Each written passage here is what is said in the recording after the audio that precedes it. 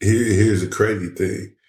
It's harder to accept manhood and all of what she said on that thing. It's hard to do it, but it's the most important thing to do, as opposed to doing it the opposite way. The opposite way is easy. Right. That's easy, man. We see that 24/7. Those percentages don't go up to 75% if it ain't easy. It's easy to walk away from your house. It is. It's easy to do all that stuff, man. It's easy to go have a relationship with some other woman you shouldn't. That's easy because it's coming at you 24/7. And the pressure of the man is it's always put on the man. Why didn't you say no? Okay, but the woman, you can't do none of this by yourself. Right. But in our society, the man is putting the pressure. Why didn't you say no? Right. When it's just like the Ume Adoka. She's in the facility. Mm-hmm. She could say no. She could say no. She could say no. And if he came at her wrong, she can go somewhere and say something. And it's open for you to do it now. More than it was before, because a woman would be scared. But because of all the indiscretions of men doing it and everybody doing it on the down low, now it's out and open. You say something now, you have a dude jacked up real quick. Oh, yeah. Real quick. The man, the pressure on him, the pressure for you to just stay, just make sure you take care of your family, make sure you do that stuff is no joke, man. And trying to see everybody through, get your daughter through school, make sure Miles married, he got a job, he's doing what he got to do, man. And we didn't come from that, bro. Let's be real. We didn't see that. When we was in college, we didn't think we'd be here right now. You're right. Because we didn't know that. We didn't know. We were just trying to get through school. Now you're sitting up in here, you're trying to navigate into retirement. Yeah. How am I going to live in retirement? What am I going to do as black men? Right. Because we know a lot of the older dudes like your uncle that have been able to work them jobs and do what they do. Right. They were sacrificing to stay there and dealt with some stuff. You know they did. Right. We had to deal with it. But now the mindset of people today is, I don't want to deal with it. I don't want to sacrifice. And so what pressure for them? The pressure turns to other things. Yes. So now we're caught up in all kinds of other things that makes the pressure even crazier, man. But do you think, being from a woman's standpoint, do you think it's hard being a man?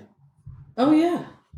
Oh, no, I have no doubt in my mind that it's hard being a man. And I think that I realize that so much more since we've been doing this, listening to you guys, and then just coming across different things that I follow on IG. Because I do follow this guy that's always talking about relationships and what men go through. And then I keep hearing, I don't know if you heard Chris Rock talk about how men aren't loved the same way. We're not. As other people, because we're not. Yes, because you're supposed to provide. Yes. Yeah, that's what we do. Yes, and I never thought about it, but then I thought, you know what, that's messed up. And that's a hard place to be. You know, that's the way you're looked at by women. But he said on contingency of what we can do. Right. And here's something, if I could just throw it out to y'all. But that's not what God says. If you read what he says, he looks at us all as the bride. That's the way he looks at us. He doesn't say for us not to be loved like that. He says we should be loved like that. But we can't even have man brotherly love because we got all these things right here trying to say, man, you can't be like that. You can't do that. Yeah. And hugging him, but it's cut you off. Sorry. Hugging a man. Yes. Back in the day, bro, that's some gay activity right there. Yes. Hugging a man back in the day. And I like to see men hug. I don't like that old half-ass hug. I want to see men embrace each other, bro. Yes. That ain't got taken out of context. Yes. Because of worldly thinking. Right. And that's the reason why it's an issue. You know what I mean? If I'm at a brother, I'm like, boom, let's get it. You know what I mean? That's the way he says we should. That's how they did it back in that time. They even showed brotherly thing with a kiss on the jaw. Our grandfather did that to us.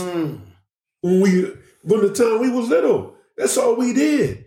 That's how we did. Then all of a sudden, everything gets manipulated the way people want to say it is. It's the issue with the church too. On how we look at everything. Instead of engaging people the way he said, we're all like kind of being, no, that's not the way you're supposed to do it. You're supposed to engage. We're all God's people. Right. We're all created the same from him. And he wants us to bring them in, not push people away. And that's what we do. And so, man, look, I look at stuff, man, like a lot of the kids, even the guys, the young cats, I'll be like, yo, man, you know what I mean? Of course, I got to be careful because I'm a teacher. You know what I'm saying? But these boys ain't felt no love. No love. It's especially engaged. From a man. Come on, man. Just, like you try to hit a kid and they like all standoffish and stuff. And I'm like, deal with that. I'm like, look, man, they don't make you less a man. Right. So as long as God give me the ability, I'm speaking this truth in the kids. I don't care what they say to me. Oh, what they gonna say? I don't come off engaging like that. I'm just me. So the kids, they trust me like that. Now you can always get some deluded kid, and I always got to be careful about that. Yeah. There's that deluded kid. I got to be like, you know. So I watch the kids the way they move. You know, I'm watching to see what they do. Because even if a young lady, I got to watch the way she come off. Right. Because now most people don't realize that the high school girls aren't talking about high school boys. They're talking about grown men, huh?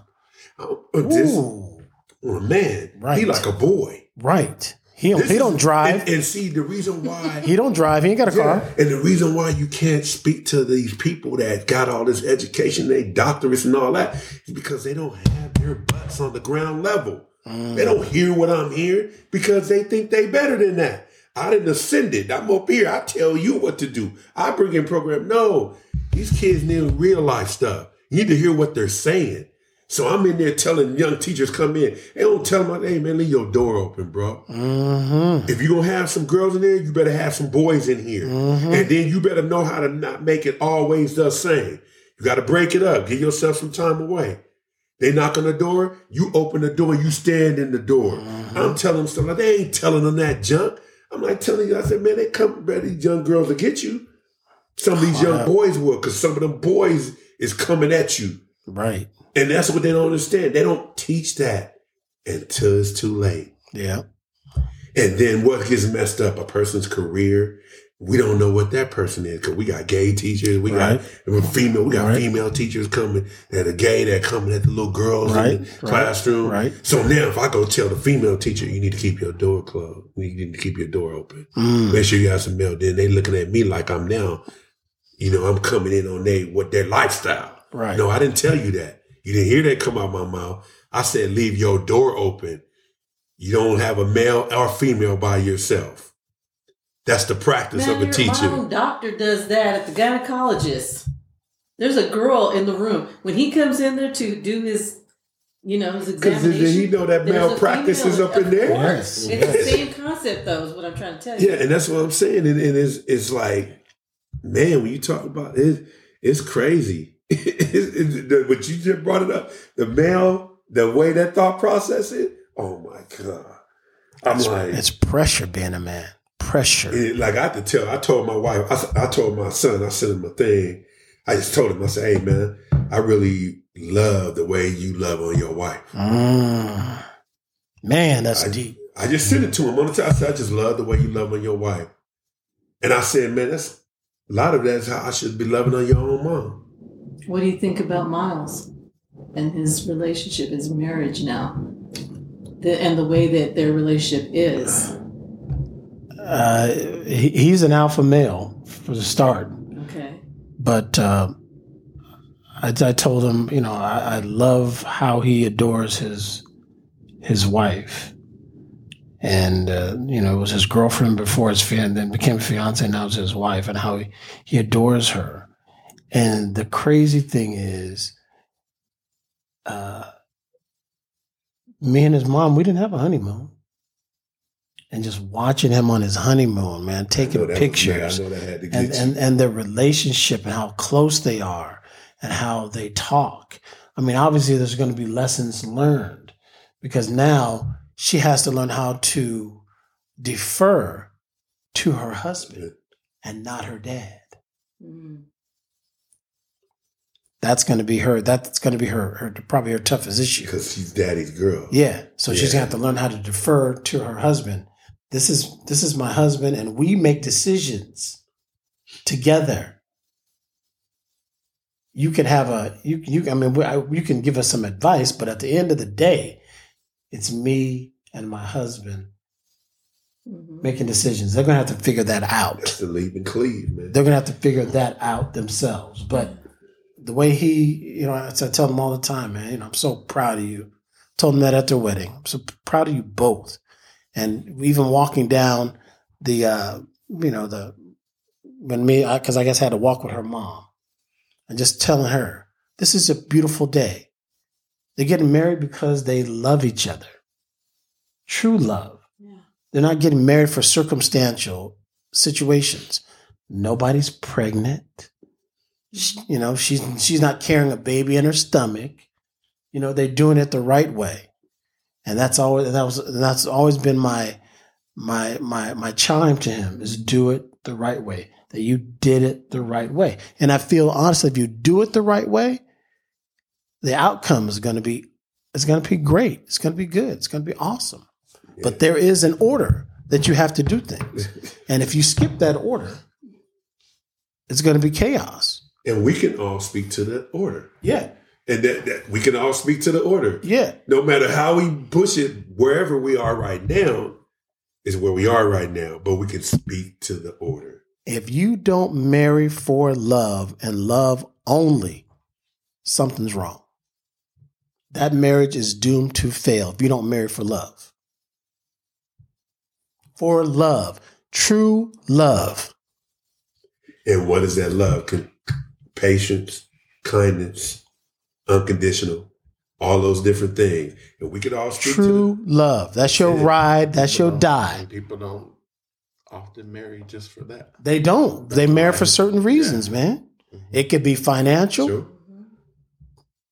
You hear them. I got to be taken care of. I got to be taken care of. Wait a minute. I never heard love. No. All I heard was I got to be taken care of. Got to be taken care of. And I'm going, okay, all right. She got to look this way. Yeah, these she got to look, and I'm like, okay, what they got to do with love? Yeah, these titties gonna get me somewhere. if straight up, God forbid, you walk out, she go to work today, straight and up. she get in an accident, something gets scarred on her face. What you do? What you gonna do? Is it love? She become a quadriplegic. What you gonna do? What you gonna do? And I've seen dudes take care of their wives. I've seen a dude take care of his wife till she passed. And I've seen in a wheelchair. Dude, I know this. I know this dude personally. Know this dude. He was dating this girl, and she was in an accident. She became a quadriplegic. Quadriplegic. I said it right. Quadriplegic. Disabled. Let's just go with disabled. He walked away from her, bro. Wow. That's sad. Before that happened, he was showing her off. She was his showpiece. This is my boo. This is my thing. Yeah, I'm in love with her. We're going to get married. Then that accident happened, and he walked away from her. You know what? Tragedy affects people differently, and it's either going to bring you together or it's going to split you apart. And that goes for your child dies, your child gets sick, different things. Because I've watched people that I know go through stuff, and they end up splitting up because of the tragedy. Mm-hmm. It sometimes people just they can't come together to make it work. The stress. It's interesting you say that, because there's a lady, I don't know if you might know her. She just passed away in Moreno Valley. Her name was Raquel. Her kids, she Mexican lady, she married a brother.